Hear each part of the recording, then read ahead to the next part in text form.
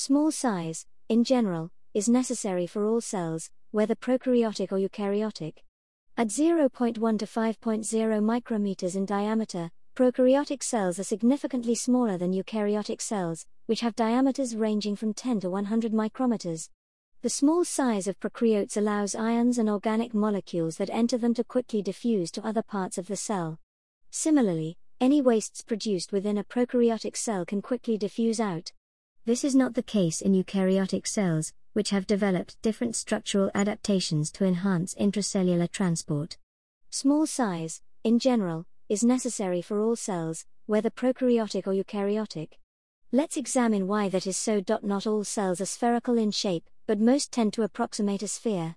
You may remember from geometry that the formula for the surface area of a sphere is 4 pi r squared, while the formula for its volume is 4 over 3 pi r cubed. Thus, as the radius of a cell increases, its surface area increases as the square of its radius, but its volume increases as the cube of its radius, so much more rapidly.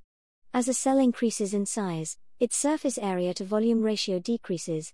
This same principle would apply if the cell had the shape of a cup.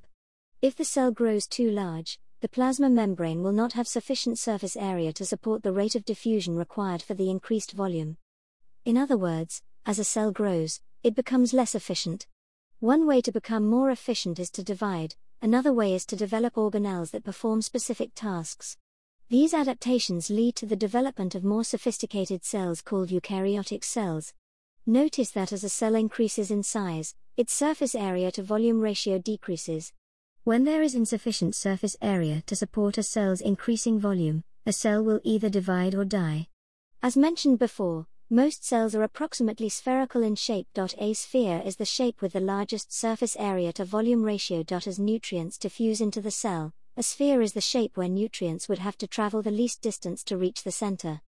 This is important because nutrients and wastes are always exchanged at the periphery of the cell. The shorter the distance these nutrients and wastes have to travel, the faster the exchange of these molecules are. Hey everyone, thanks for taking the time to listen to this episode. I hope it was useful for your learning. Make sure you consolidate your knowledge by clicking the link in the bio to be taken to the free online course. Good luck with your studies!